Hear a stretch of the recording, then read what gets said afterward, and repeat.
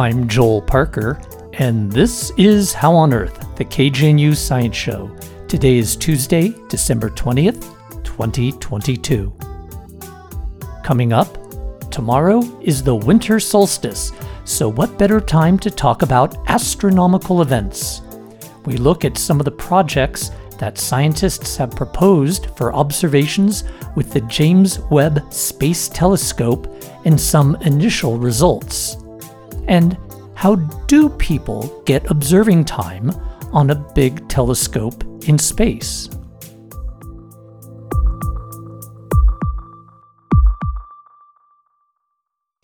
Dix, 9, 8, 7, 6, 5, 4, 3, 2, unité, top.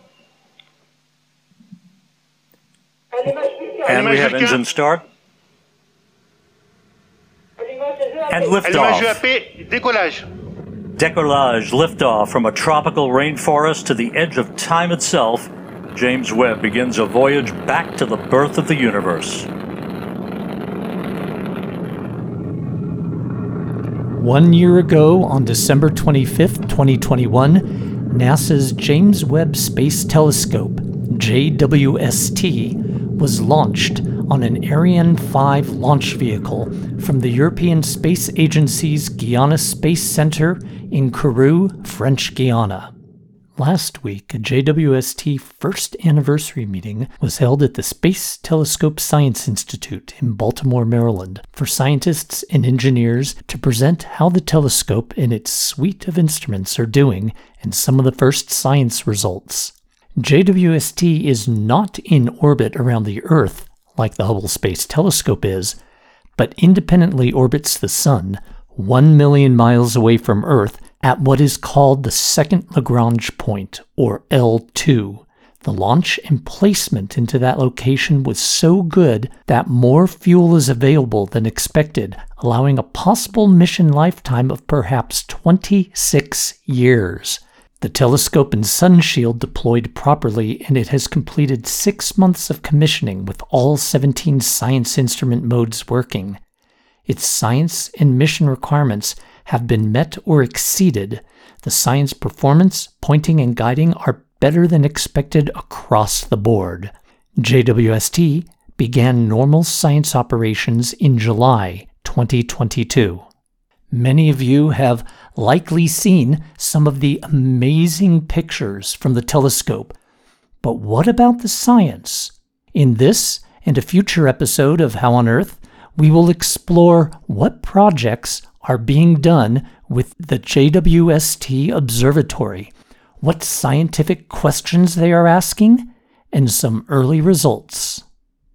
Before we talk about the observations people are doing with the James Webb Space Telescope, we should talk about what kind of instruments are on JWST.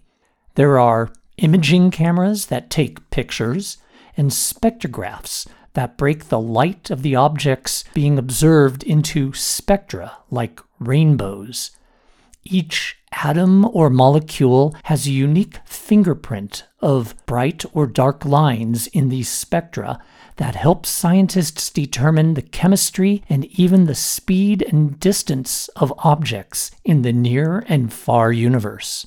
I talked to Dr. Naomi Rowe-Gurney, a planetary science postdoctoral researcher at NASA's Goddard Space Flight Center and the University of Maryland, to get an overview of the science instruments on JWST. There are 4 instruments all housed at the back of the mirror. The first one is NIRCam, or the near-infrared camera. That one has been involved in all of the outreach projects that have happened so far because it's the instrument that has the highest spatial resolution on the spacecraft. So that beautiful Carina Nebula picture that came out, that was all NIRCam. And then you have an instrument called MIRI, or the mid-infrared instrument. And that has both a camera and a spectroscopic capabilities as well. So the mid-infrared is slightly longer wavelengths than the near-infrared instruments. And that means that we are looking at even further back in time galaxies. And also we're looking through the clouds and the dust of nebula and of planetary atmospheres with this instrument. And then you also have NIRSpec, the near-infrared spectrograph. That's in the same kind of wavelengths as NIRCam, but instead of it just being images, it does spectra, like MIRI does spectra as well. The exciting things about MIRI and NIRSpec are that they both have these things called IFUs, or integrated field units.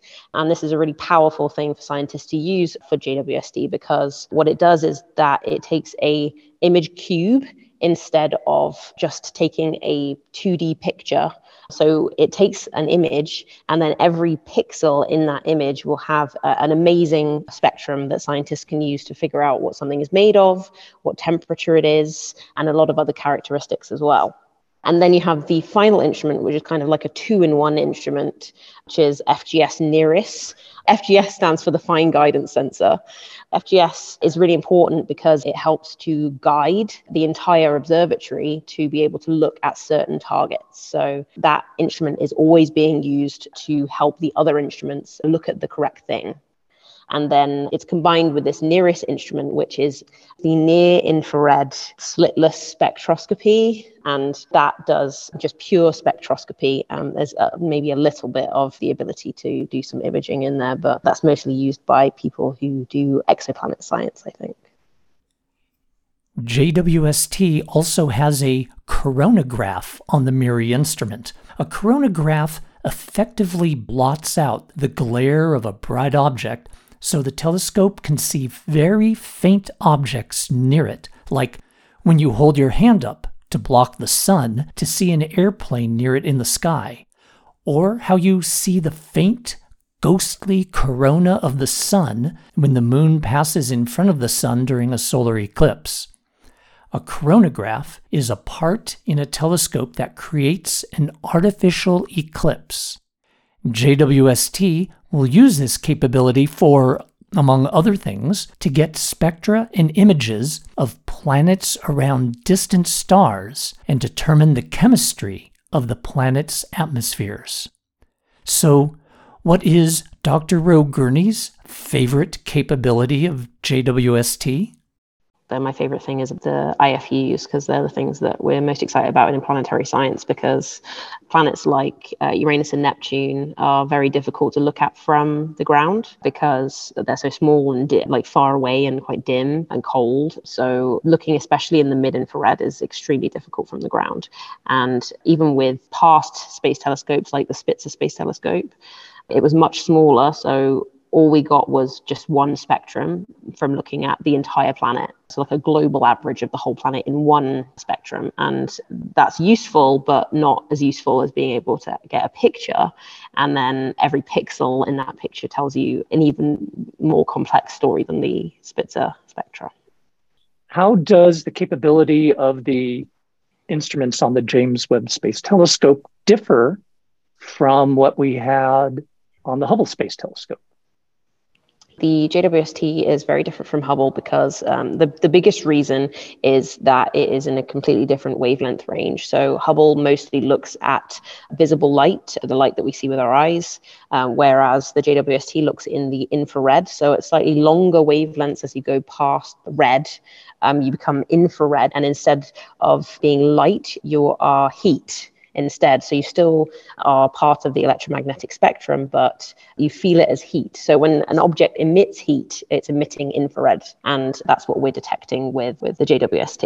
And it's also extremely useful because where the Hubble Space Telescope will look at something and see all of the dust and the gas, because that dust and gas is very cold, it means that just like with looking at somebody in a bush with one of those infrared security cameras, you can actually see the person through the bush with an infrared camera, but the bush is kind of in the way. But because the bush is cold and the person behind it is hot, you can actually see that person with the infrared. That's exactly what we're doing with the JWST, except with the dust and gas of nebula and also galaxies and also the hazes of planets.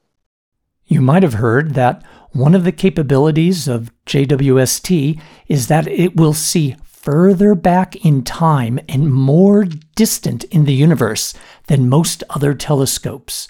But how does it do that? What happens when something is traveling very fast away from us? It will experience something called Doppler shift. It's the same effect as when a car goes past you or a motorcycle goes past you on a road, and it goes, woo, like all of the sound waves kind of bunch together as it's coming towards you and spread apart as it's going away. So it comes out as a different pitch. So that happens with light as well. So when something's traveling extremely fast towards you, all of the electromagnetic waves will bunch up and they'll appear bluer.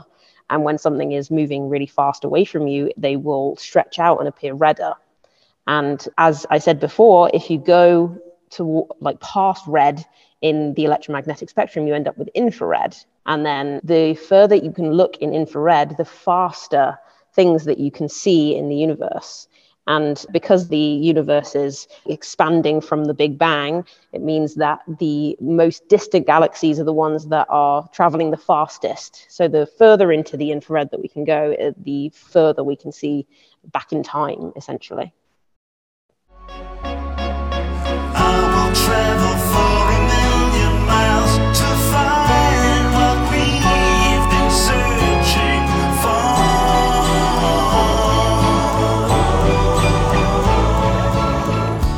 This song we're listening to is Floating in Heaven, written by Graham Gouldman, founder of the music group 10cc, and joined by Brian May, guitarist from Queen.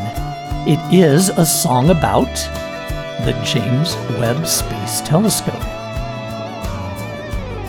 I've never seen the light so clear. I've never seen the stars so near. I'm floating in heaven, I'm so high.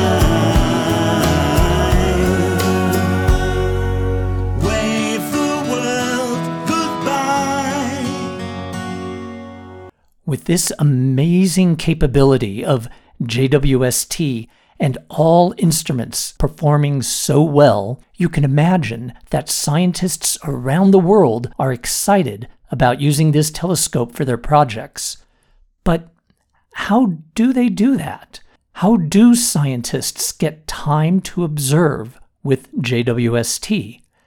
To answer that question, I talked to Dr. Christine Chen, Associate Astronomer at the Space Telescope Science Institute in Baltimore, Maryland. James Webb Space Telescope is an observatory that's available to astronomers all over the world. And the projects that are observed on the telescope are selected through a peer review process. So that means that every year, astronomers from all over the world submit their ideas for what they think should be done on the telescope. And then we assemble what's known as the Telescope Allocation Committee that consists of astronomers from the community to review the proposals. Our process is double blind, so that means that the people who write the proposals don't know who's reviewing them, and the reviewers don't know who's writing them.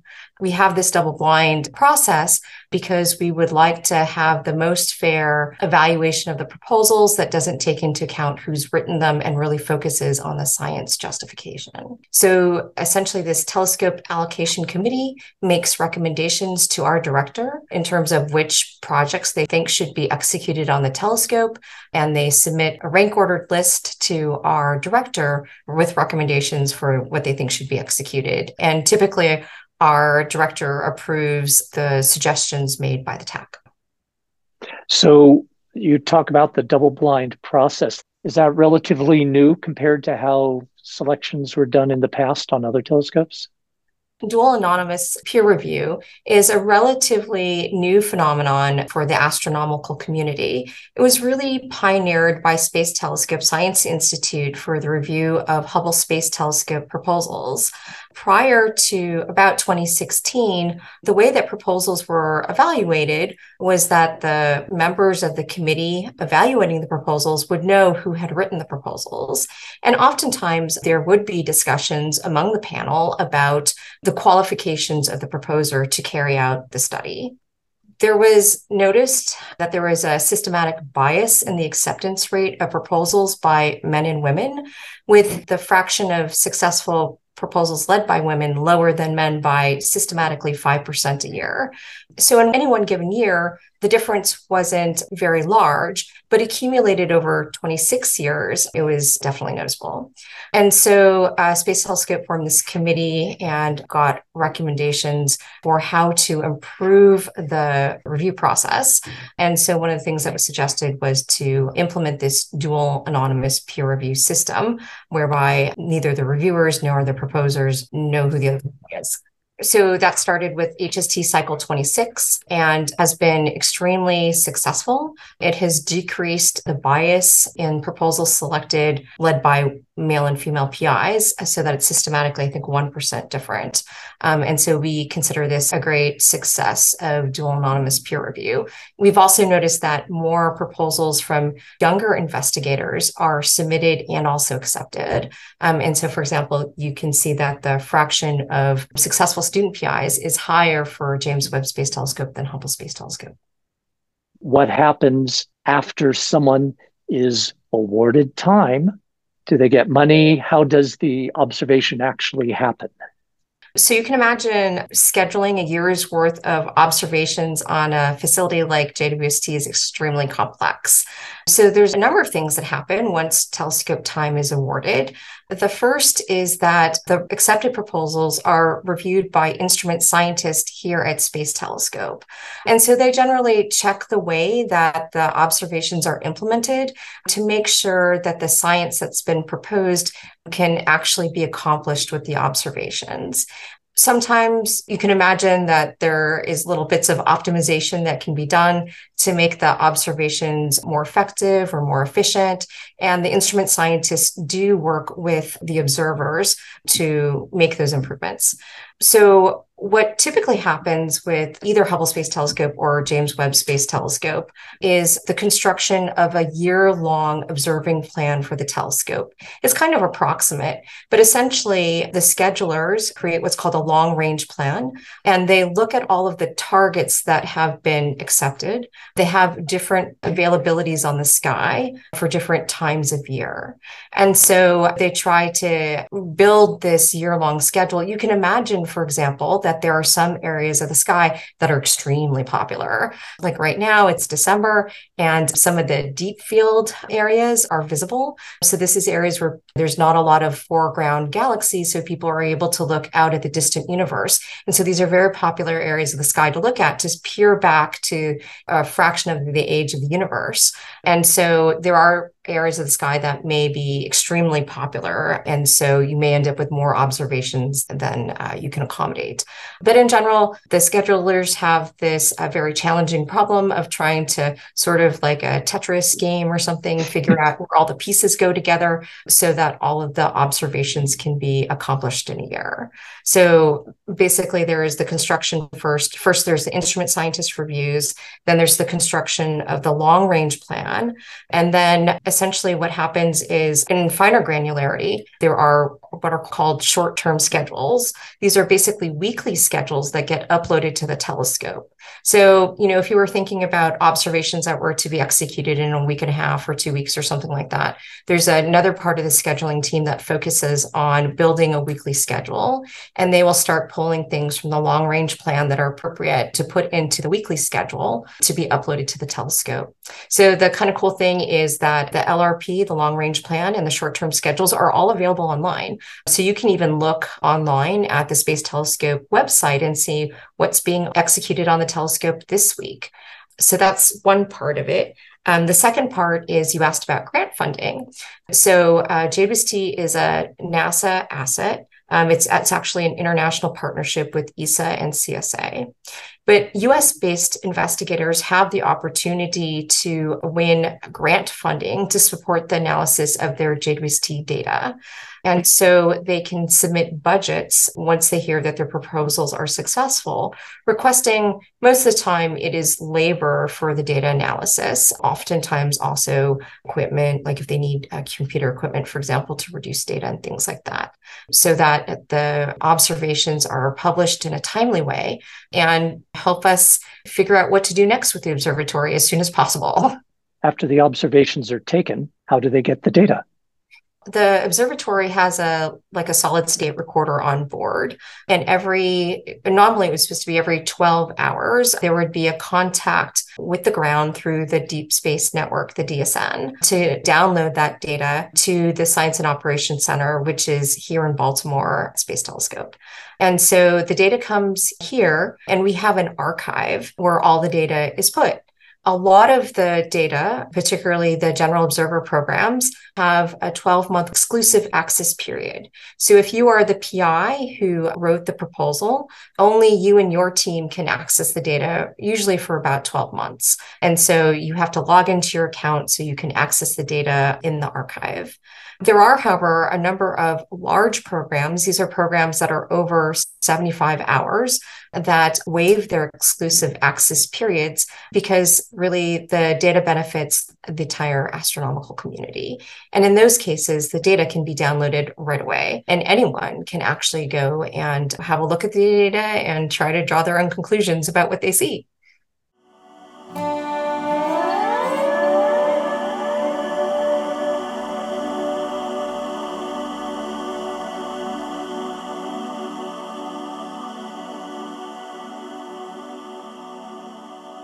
With that prologue about JWST and how scientists propose for and use it, let's look at some of the projects that were in the first year, the cycle 1 of JWST's life. Dr. Ryan Lau, an assistant astronomer at the Noir Lab in Tucson, Arizona, is leading a JWST project titled Establishing Extreme Dynamic Range with JWST, Decoding Smoke Signals in the Glare of a Wolf-Rayet Binary. Well, perhaps first we should decode that title, which talks about Wolf-Rayet stars.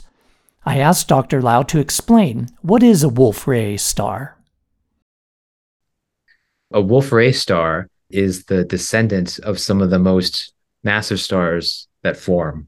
These come from stars that are over 25 times the mass of our sun. So these stars live very short lives. These are like O-type stars. And then they enter this Wolf-Rayet phase towards the end of their lives when they've run out of hydrogen in their core, when they're burning hydrogen in their core. Yeah, and these Wolf-Rayet stars are kind of some of the most extreme stars in the universe. They are very hot. They're over 50,000 degrees Kelvin, over 10 times hotter than the sun. They're very luminous, up to 1,000,000 times more luminous than the sun. So these are very extreme dying stars. What was the project you proposed?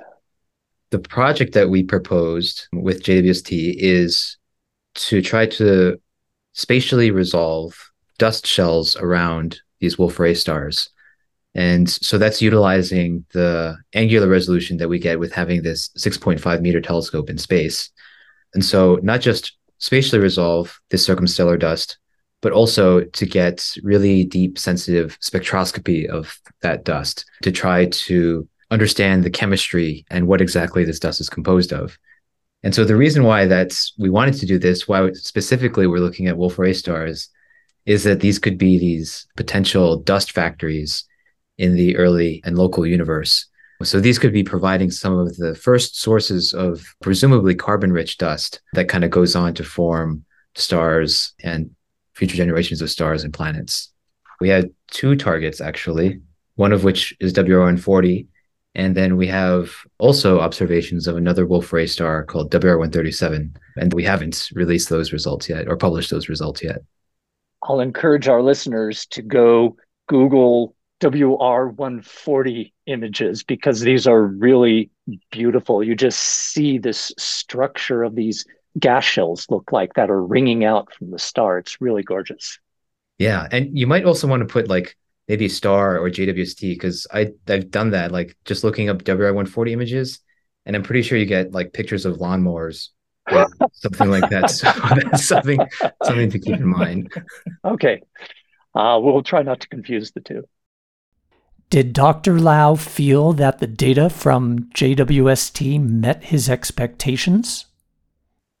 Yeah, I mean, you'll probably get this a lot, but things went better than expected. So much so that we were confused by our images because we didn't know exactly what we were seeing at first. But then it kind of came more into focus and we realized what we were observing, that we're detecting these series of concentric dust shells around WR-140 that gave us this look at dust production over the past 130 years from this system. So it has exceeded expectations.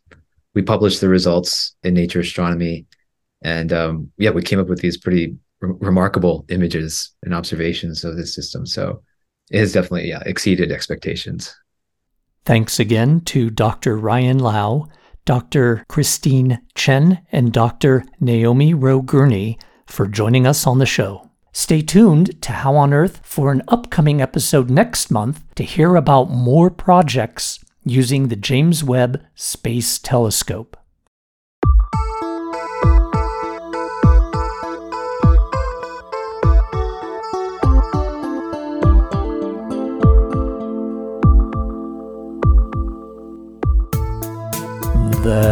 That's all for this edition of How on Earth. Our executive producer is Susan Moran. This week's show was produced by yours truly, Joel Parker. Our theme music was written and produced by Josh Cutler. Additional music from Graham Goldman and Brian May. Visit our website at howonearthradio.org to find past episodes, extended interviews, and you can subscribe to our podcast through iTunes and follow us on Facebook and Twitter. Questions or comments? Call the KGNU comment line at 303-447-9911. For How on Earth, the KGNU Science Show, I'm Joel Parker.